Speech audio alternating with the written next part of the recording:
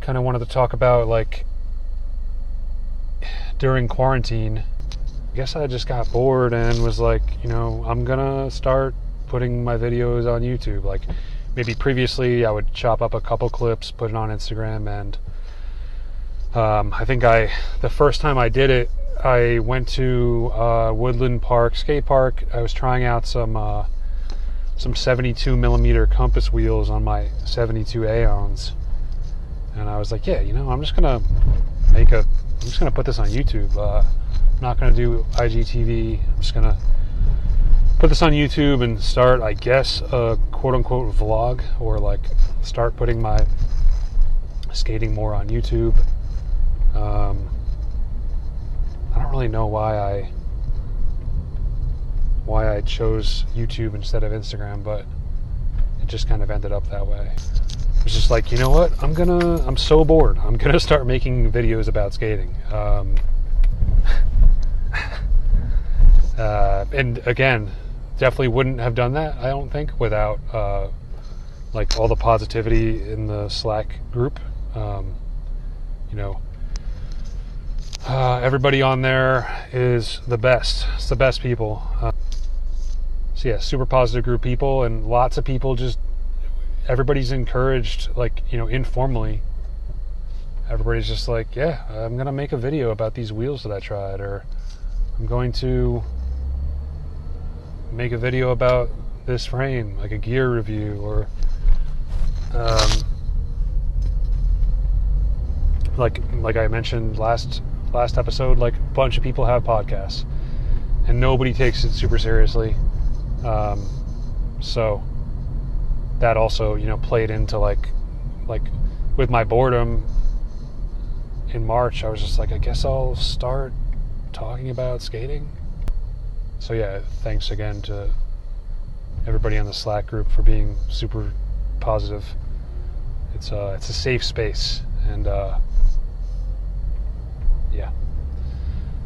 So just started making videos about like gear, or mostly about me, just kind of filming myself skating. I was talking about, like, I want to try the medium wish frames, but I don't want to buy more stuff because I already hoard a lot of gear. And he happened to see my post in Slack, and he was like, I have a pair of medium wish frames. I will send them to you if you do a review on them. That's basically why I started the channel. I think I wanted to do that review. Hilarious enough, it's August and I still haven't done that review. I filmed myself skating. I put the skating on YouTube, but I never ended up doing the, like, talking points or whatever. Partly just because, like, I don't have the, like, discipline or focus to, like, map out stuff like that. But that was probably the intention behind starting the like, putting more content up on my YouTube channel, is practicing for doing the medium wish review. And I did like the skates. I did like the frames a lot. I ended up buying my own pair of medium wish frames, which, so I'm in a good place to, like, continue that, working towards doing that review. I've got to mail those frames back to Lawrence. Thank you, Lawrence, for loaning me those frames. And the other thing that happened is, like, skate parks closed down, so I couldn't really continue on skating the review. Like, for me to do a talking review about skating the frames, like, one session, it was kind of like, well, I don't know. That's not a very thorough, don't have a lot of experience. Probably should skate the frames more before I do, like, a full review. So that was another reason why I never got around to doing it. And then when once I did start skating again, it wasn't at parks. It was like random parking lots, skating a P-rail and jumping over fences, skating in parks. So it was just kind of a weird situation. The thing is, like, I don't really feel like I'm necessarily cut out for gear reviews. Like, I love, trying new stuff, but like, I do the same tricks. I'm not an expert skater, but I'm like an intermediate level skater. I can do some topsides, I can do some royales, torques and shit. But like, I don't really get a boost from any particular setup. Like, it's hard for me to review stuff because everything feels pretty much the same. It's like, you're gonna have to bend your knees, you're gonna have to get low to avoid wheel bite with pretty much every frame. Just not really sure what to call out. It's like, what works for one person may not work for other people. I mean, in my opinion, like,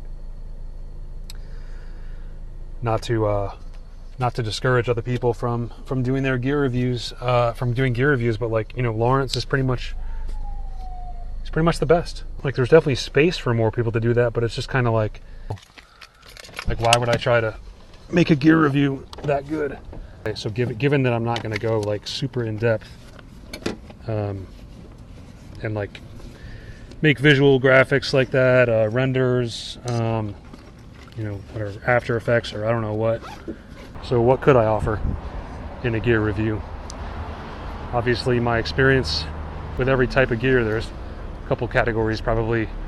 I can weigh in on those and like tell you how it felt compared to other stuff, because I've skated most things, but I just don't, other than comparing them to like, other frames or other gear, like, just it's also it takes a lot of time. Like, I only get to skate about twice a week, Saturdays and Sundays, if it's not raining or snowing or blistering hot. So it's like, or I don't know, if something comes up and I don't get to skate, then it's like, all right, like, how many months am I going to be spending like preparing for this gear review? Like, how many sessions do I need with this gear? And sometimes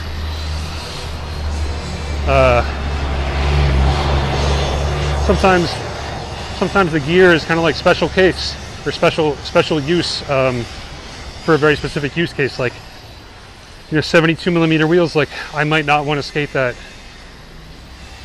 Saturdays and Sundays for like 3 or 4 weeks in a row. I might want to do the occasional 72 millimeter session and mix it up. So then it just kind of draws it out. It's like, anyway, these are just my excuses and my reasons for